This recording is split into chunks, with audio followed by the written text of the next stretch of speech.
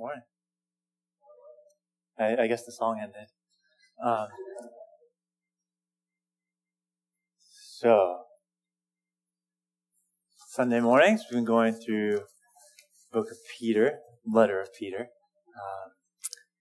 And we're going to continue doing that today. We'll be in the 4th chapter, and we're going to go through the first 6 verses. So, 1 Peter chapter 4, verses 1 through 6.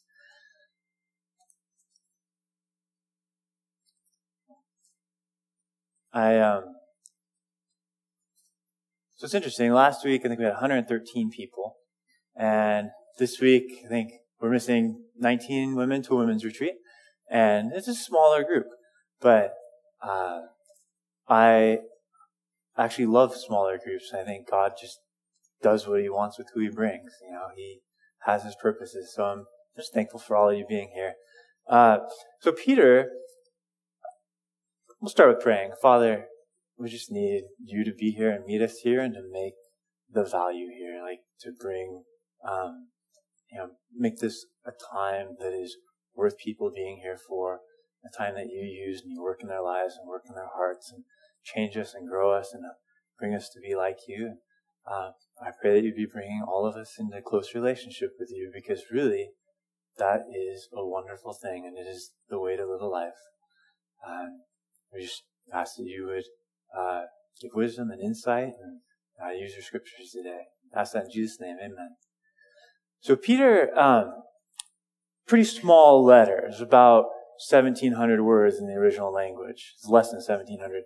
But there's a word that's very common in Peter that's not common in the rest. Well, it is common, but not as common as in Peter, in the rest of the Bible. And that's the word suffering, like suffer, suffered, suffering. Peter uses that word about 50 times as frequently as the rest of the Bible. It's the most common, or I should say, Peter has the most of that word compared to anywhere else. And so it's kind of a theme of the book. Peter was writing to Christians sort of spread through the Gentile world, and Nero had taken over, and he was in Rome, and he was quite a persecutor of Christians. So that's who he's writing to here. And so, we're talking about suffering, and the reason we're doing that is because we're studying Peter, and Peter's really the place in the Bible that it talks about suffering. If you find yourself suffering or persecuted, going and reading 1 Peter is a good idea. It has something to say about it. Just like if you're a new Christian, going and reading the Gospels is a good idea because you're learning about what Jesus did. So that's where we are. That's what we're studying today. Now, the first verse, actually I'll read all of the verses and then we'll go back through them one at a time.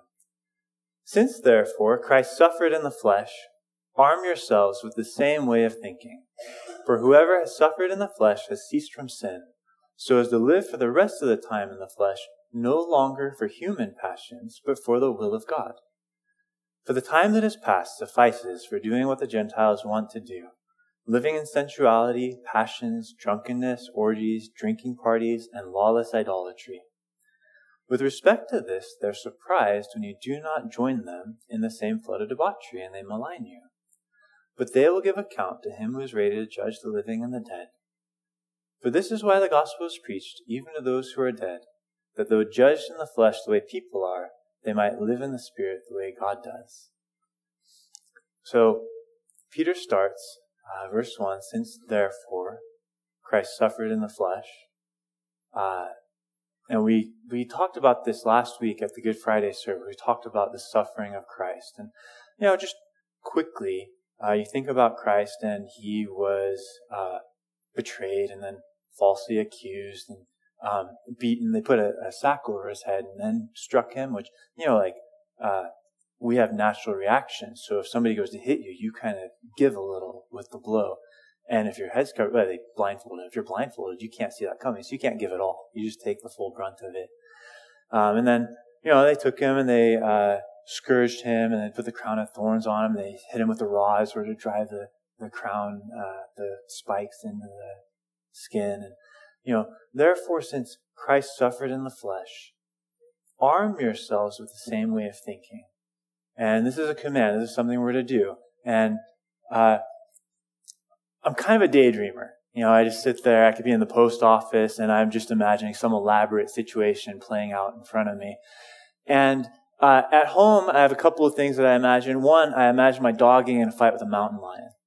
And I think, okay, what am I going to do? And I'm like, okay, I'm going to sprint into the kitchen, grab the knife from the knife block, sprint out towards the dog and the mountain lion with the knife, and hopefully win. Now, if I didn't have a knife, I think a mountain lion could take both of us. They're cats, and cats are amazing.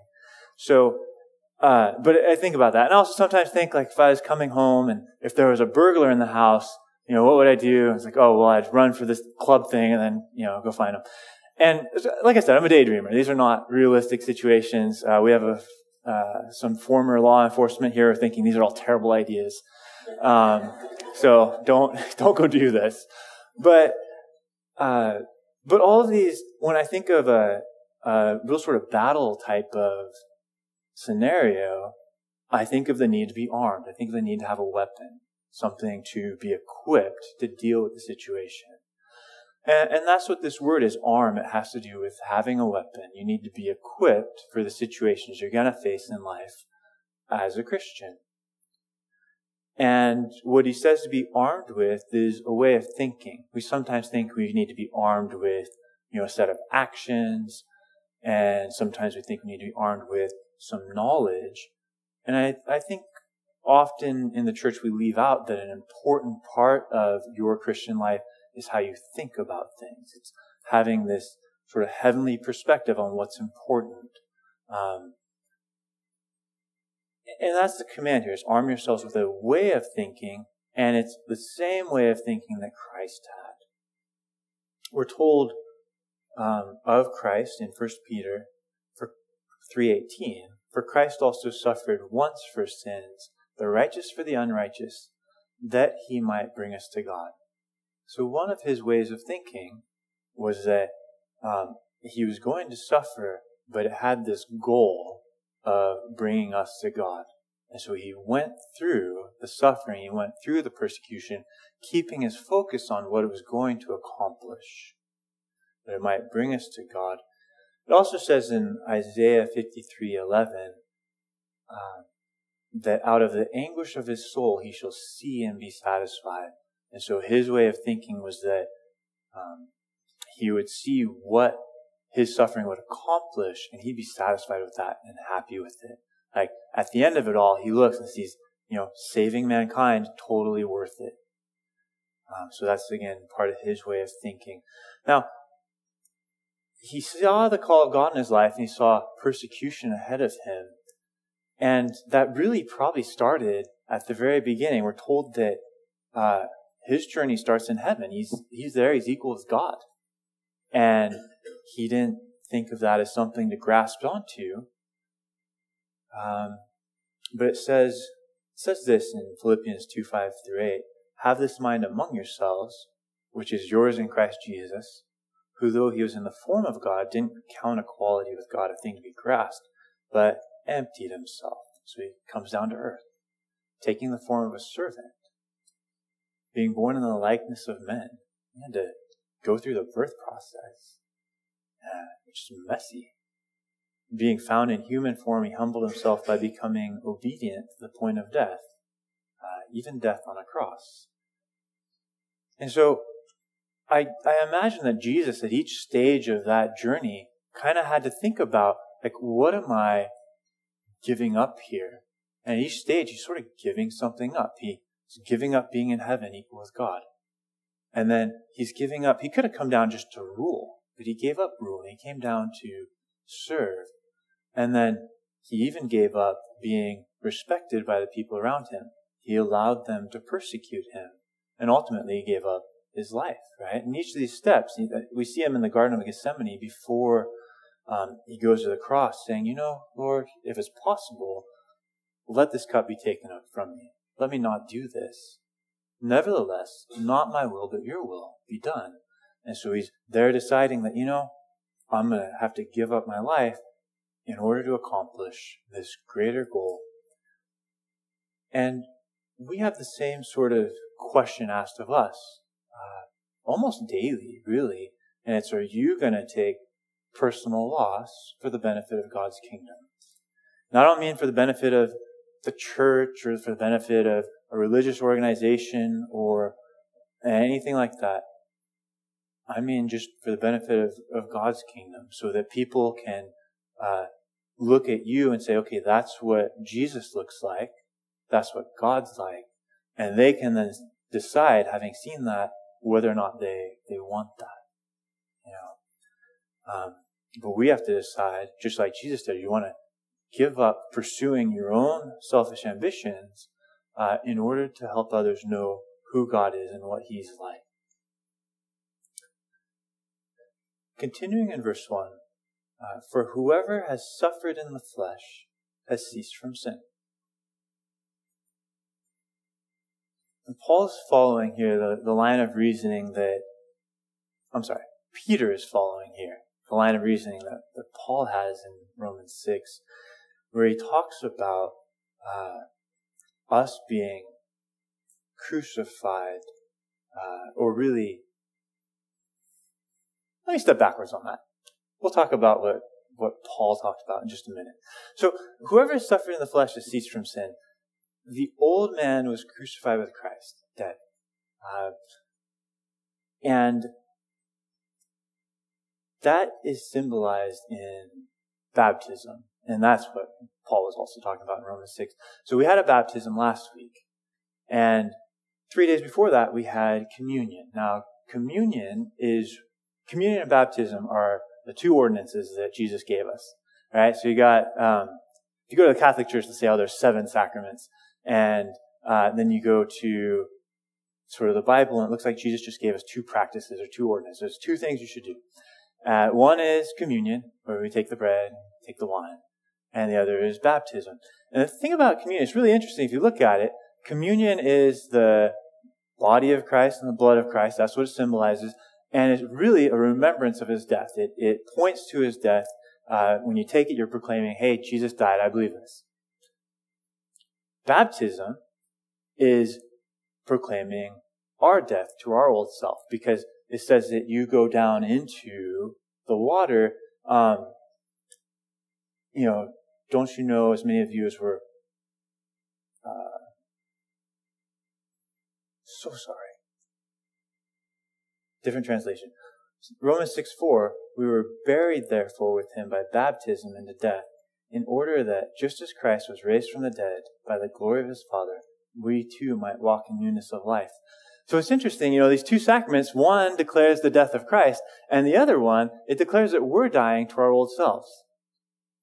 And so what Peter says here, if whoever has suffered in the flesh has ceased from sin, and what he's told us is that we have to have the same way of thinking. We have to be willing to die to our fleshly passions.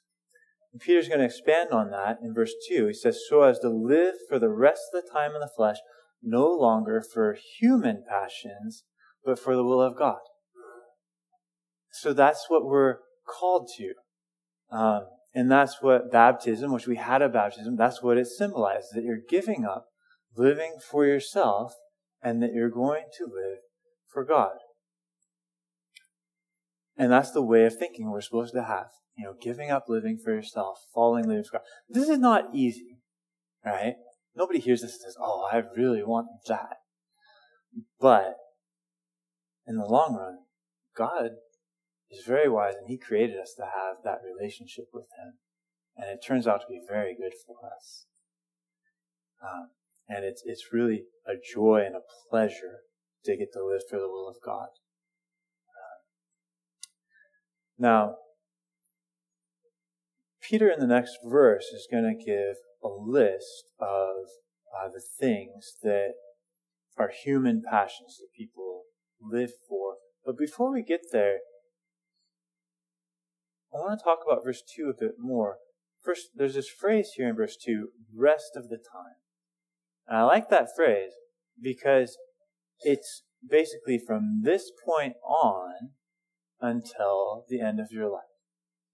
And that means that even if, however you got into this room, and whatever you've learned about God to this point, you may not know everything that God has called you to.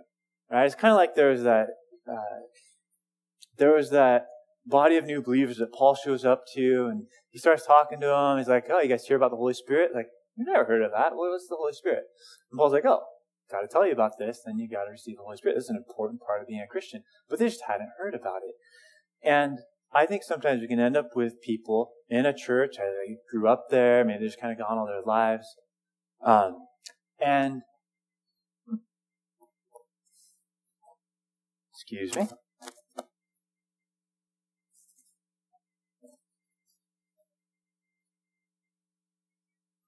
Maybe they've gone all their lives just sort of culturally. We have this culturally Christian area we live in. And maybe they haven't heard that they're not supposed to live for human passions. And so if that's you, Peter just says for the rest of the time, from today forward, don't live for human passions. Okay? Start living for what God calls us to. I had a friend like that. It was actually kind of a sad story, who grew up in a church and ended up in an immoral relationship with a girl. And I remember a couple years later, he's telling me, did you know the Bible says that I'm not supposed to do that? And I was like, I felt bad for one, because we're friends, but I didn't really think I ever had to tell him that. I just figured he knew. But he was just honestly saying that. He had not been told that he was called to live this different kind of life. He just didn't know. And so, what Peter says here is to let you know that we're to live a different kind of life, no longer for human passions. Now, Jesus said in Mark 4:19, but the cares of this world and the deceitfulness of riches and the desires for other things, that word desires, that is the same word as passions that Peter used. The desires for other things enter in and choke the word, and it proves unfruitful. God has reasons for us not to live for just what our body wants. And one of those is that it sort of takes what God has done in our lives and it sort of causes it to have less and less impact on us until really it doesn't mean much. And you sort of see that happen. This happened in Solomon's life. He was tremendously wise, and God had given him wisdom. It wasn't just human wisdom, it was godly wisdom. And at the end of his life, he departed from God. He had done 3 things that the Bible told him not to do. He multiplied wives to himself, he multiplied horses, and multiplied gold and silver. He collected all these things. And God had said very specifically, don't do this because it'll draw your heart away from me. And Solomon did it at the end of his life, and drew his heart away from him. So that is something that we need to be careful of. And really these human passions, while what Peter is going to talk about is very specific to a Roman world, for us, it's really just anything that we would put up in front of Christ. Anything that we'd put sort of first on the throne of our lives. Anything that we'd make the master passion of our life besides God. And what we're to do is not live for those, but we're supposed to let God be first and to put those other things in their rightful place. Some of them can be very good things in their rightful place. But, anything that shows up first. Now, verse 3 of the chapter we're studying, looking at the Roman list here, for the time that has passed suffices for doing what the Gentiles want to do. Living in sensuality. The idea there is that they are sexually immoral and open about it. Okay? So that there's been plenty of time spent on that. That's what Peter says. Passions. That's like sort of the inward lust. It's not the open immorality, but it's the inward lust. Plenty of time has been spent on that. Drunkenness. Plenty of time has been spent on that. Orgies. That one's not acceptable in our culture, but it was in, say, Corinth, in Rome. Drinking parties. That's very acceptable in our culture. You go to college and people think that's the right thing to do almost. But we're told that this is a human passion. We're not supposed to be spending our time that way. And lawless idolatry. In the Roman world, there were tons of idols. They had ways of worshiping them.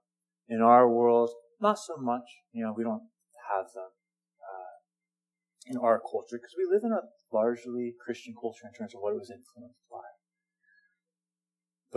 But that's the list, and I love what Peter says, is that the past suffices for doing what they do. In other words, if you do any more of it, it's too much. There's been enough time wasted on that. And time's a really precious thing. I think of this song by Jim Croce, and maybe I can remember the words. But it was him singing about how important time was because he wanted time to spend for someone. And it's kind of a bad example because he really wanted time to go spend in a relationship and with a girl, and that's not what we're supposed to spend our time for. But just he had the value of time that we should. He said, if I could put time in a bottle, I'd save every moment till eternity passes so I could spend it with you. He just thought it'd be so wonderful to be able to save up time and spend it on what's important. And then he says, but there never seems to be enough time to do the things that you want to do once you find them. And that's really related to what Peter says here is live for the rest of the time you have. You only have so much time. Spend that time living for God and not for what your body wants. And the time that has passed, there's been enough time spent on the passions of the flesh. And it's really a waste of a life to live for anything else. It's really kind of a sad story when people tell you about their nights of being drunk. I spent a long time in college, and so you run into people and they just think you want to hear about how they barely remember what happened the previous day. And they think it's really interesting. And it's kind of a waste of life. It's not kind of, it is a waste of a life. It's a waste of time. Now, you would think that if you went from being drunk every weekend to spending your time, say, serving others and going to church, learning about God, if you made a switch from being one person to another, you would think people say, hey, okay, what kind of change is it? Okay, they were always drunk and now they are not. They don't seem to need that anymore. They've gotten out of that. You would think they say, okay, where's the line? How do I get out of that? Or maybe they go through a string of relationships. Some people spend so much time pursuing relationships and they really damage their lives doing it often. And say somebody goes from that to living for God, they seem content with what they have now, not needy for a relationship, not trying to fill some void in their life with things. You think again that people look at that contrast and say, where's the line? How do I do that? How do I have the same thing? But that's not often what happens. See, it says in verse 4, with respect to this, with respect to you no longer living for human passions and now living for the will of God, they're surprised. It just doesn't make sense to them. Remember, I don't know what name we don't have in here. Chuck. I don't have any Chucks. Remember Chuck who used to go out drinking with us every weekend? Now he's just going to church. It's kind of weird, right? And they're surprised. It doesn't make sense to them. And when you don't join them. And then it says also that they malign you. To malign somebody is to speak critically of them. They speak evil of you. And so we need to not be surprised when God does tremendously good things in our life, but some people don't take it well. They say, you know what? I just don't want to have a part of that. We need to not be surprised by that. We need to not be surprised when they reject that God has changed our life. And it can hurt, right? I look at relationships I've had, friends that just sort of melt away. There's nothing in common. And They don't want to do what I want to do. I don't want to do what they want to do, for sure. And that can hurt to be like that. There was a time when Paul was a Jew, and he wanted, once he became a believer, he wanted all of the Jews to be saved. And that was just his heart's passion. At one time, he said he would be cursed, that is, cut off from God, if the rest of the Jews could believe. He was willing to give up everything for them. And he got a chance to speak to them, and what happened was it started a riot. And then they plotted to kill him because he was telling them what Jesus had done. You know,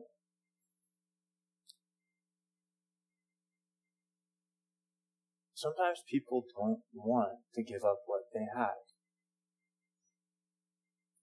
Jesus knew that the religious leaders didn't want to give up what they had. They had the respect of people. They had power, they had wealth. They didn't want to give that up. They wanted to kill him, to hold on to it.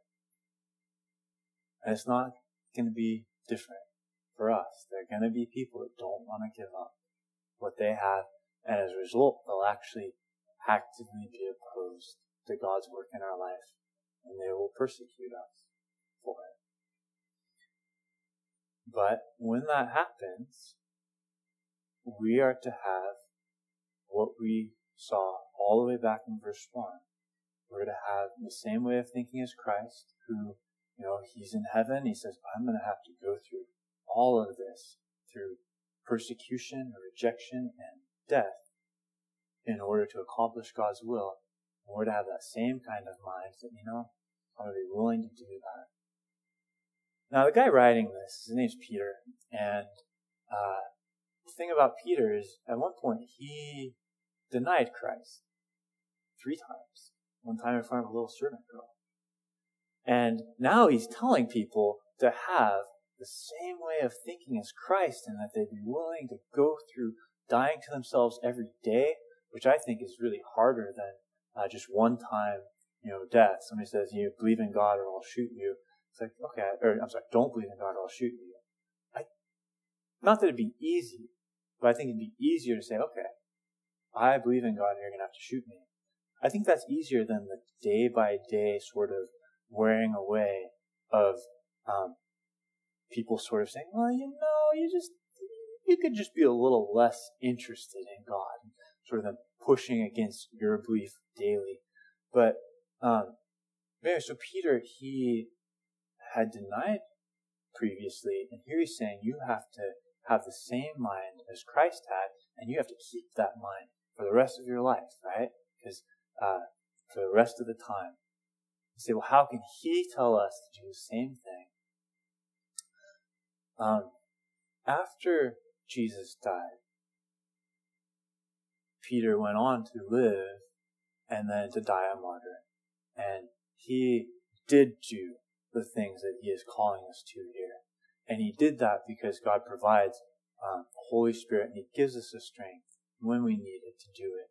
And so, some of you might be sitting there thinking, that is hard, and I don't know if I can do it. There's some truth to the fact that you can't, right? I can't do this thing in and of myself. But I can do this thing because God strengthens to do it. And you can do it, what he's called us to, because God strengthens us to do it. And so keep that in mind. Be encouraged that while it is hard, you're walking with God. And God plus 0 is a majority, but God plus you is also a majority. Okay. So if you're on his side, even if all your coworkers or all of your nation or everybody else disagrees and is against you, you can continue to walk with him. Verse 5 says, but they will give account to him who is ready to judge the living and the dead. And, the truth is, someday everybody's going to be judged. It's appointed to man once to die and then the judgment. I don't know what that's going to look like. The scripture doesn't give us a lot of insight into it. We'll be judged by God, standing before him. And I don't want to have to answer for a wasted life. I don't want to have to answer for a life spent pursuing girls or pursuing being inebriated or anything else. You want to be able to say, I did spend time pursuing the will of God with my life. Life's a precious gift. Let's not waste it. Now, verse 6 is tricky. And as of yet, so I'm standing up here talking to you, and I haven't quite yet figured out what to say about it. So that's a problem that some of you probably see. I'm up here talking and spending your time, so I should know exactly what to say. So I'm going to do the most honest job I can with it. So I'll read it. For this is why the gospel is preached, even to those who are dead. That's the tricky part. What does that mean? Even to those who are dead. That though judged in the flesh the way people are, they might live in the spirit the way God does. There are sort of three popular ways of viewing it. One, those who are dead, it could mean those that were martyred. Okay, they've died, and then that would mean that when it talks about being judged in the flesh, they got judged by other people. That kind of makes sense, and they might live in the spirit the way God does. So they're still alive in heaven with the Lord. So that would make sense. Those who are spiritually dead is another option for there. Like, the gospel is always preached to people who are spiritually not alive. And they can hear it and, receive spiritual life, and then, when they die, they're with the Father. And then the third option, which is the strangest and the one I think is right, is this, that those who are dead suggests that Jesus actually went and preached to the dead. And that when Jesus died, his spirit had to go somewhere. And then it went down to Hades. And that there he had some kind of ministry for 3 days until the Father raised him from the dead. We read earlier in Peter, it says, in which he went and proclaimed to the spirits in prison. And, suggesting that he spoke to spirits, not just men, but to the spirits of men once they died, the people that had died before Christ came.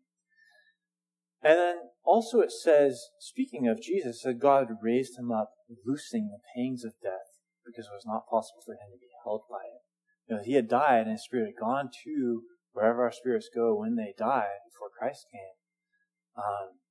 And that Jesus went and preached there to those people as well. So that they all had opportunity to hear the gospel and hear the good news. Now, it doesn't matter much which of those you believe is what God is saying. Your relationship with Christ is not going to be impacted strongly by that. So I thought I'd just mention all three of them for you, leave you to be as confused as I was, and go back and recap the rest of the chapter, the earlier section. So the takeaway from this is that since Christ suffered for us, we look at him as an example. We see his example of being willing to give up his life, being willing to give up human passions, and to live for God's will. And we're told to arm ourselves with that, to be equipped, thinking that that's what we want to do as well. And one of the reasons you want to be equipped for that is you don't want to be surprised. You don't want to be surprised when the world sees this beautiful thing God's doing in you, taking you from being whatever you were before. And we've been so many things. We each know what we were before, to what God makes us into. And we don't want to be surprised when the world sees that and rejects it and we get persecuted. We don't want that to sidetrack us from doing what God's called us to do. So, that way we'll be armed to bear unjust accusations and persecutions. That way we'll be ready to daily sort of give up and pursue what God has called us to. Let's pray. Father, thank you for your word.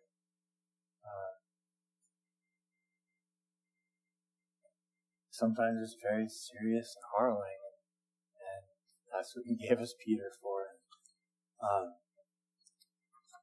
We appreciate just that you are serious and honest about what things are like, and you don't just let us flitter through life and then get to the point at the end where you then say, what have you done with your life? Why did you waste it so? Thank you for telling us ahead of time so that we can live our life for you and not waste the time, so that we can not be surprised when we're pushed back on.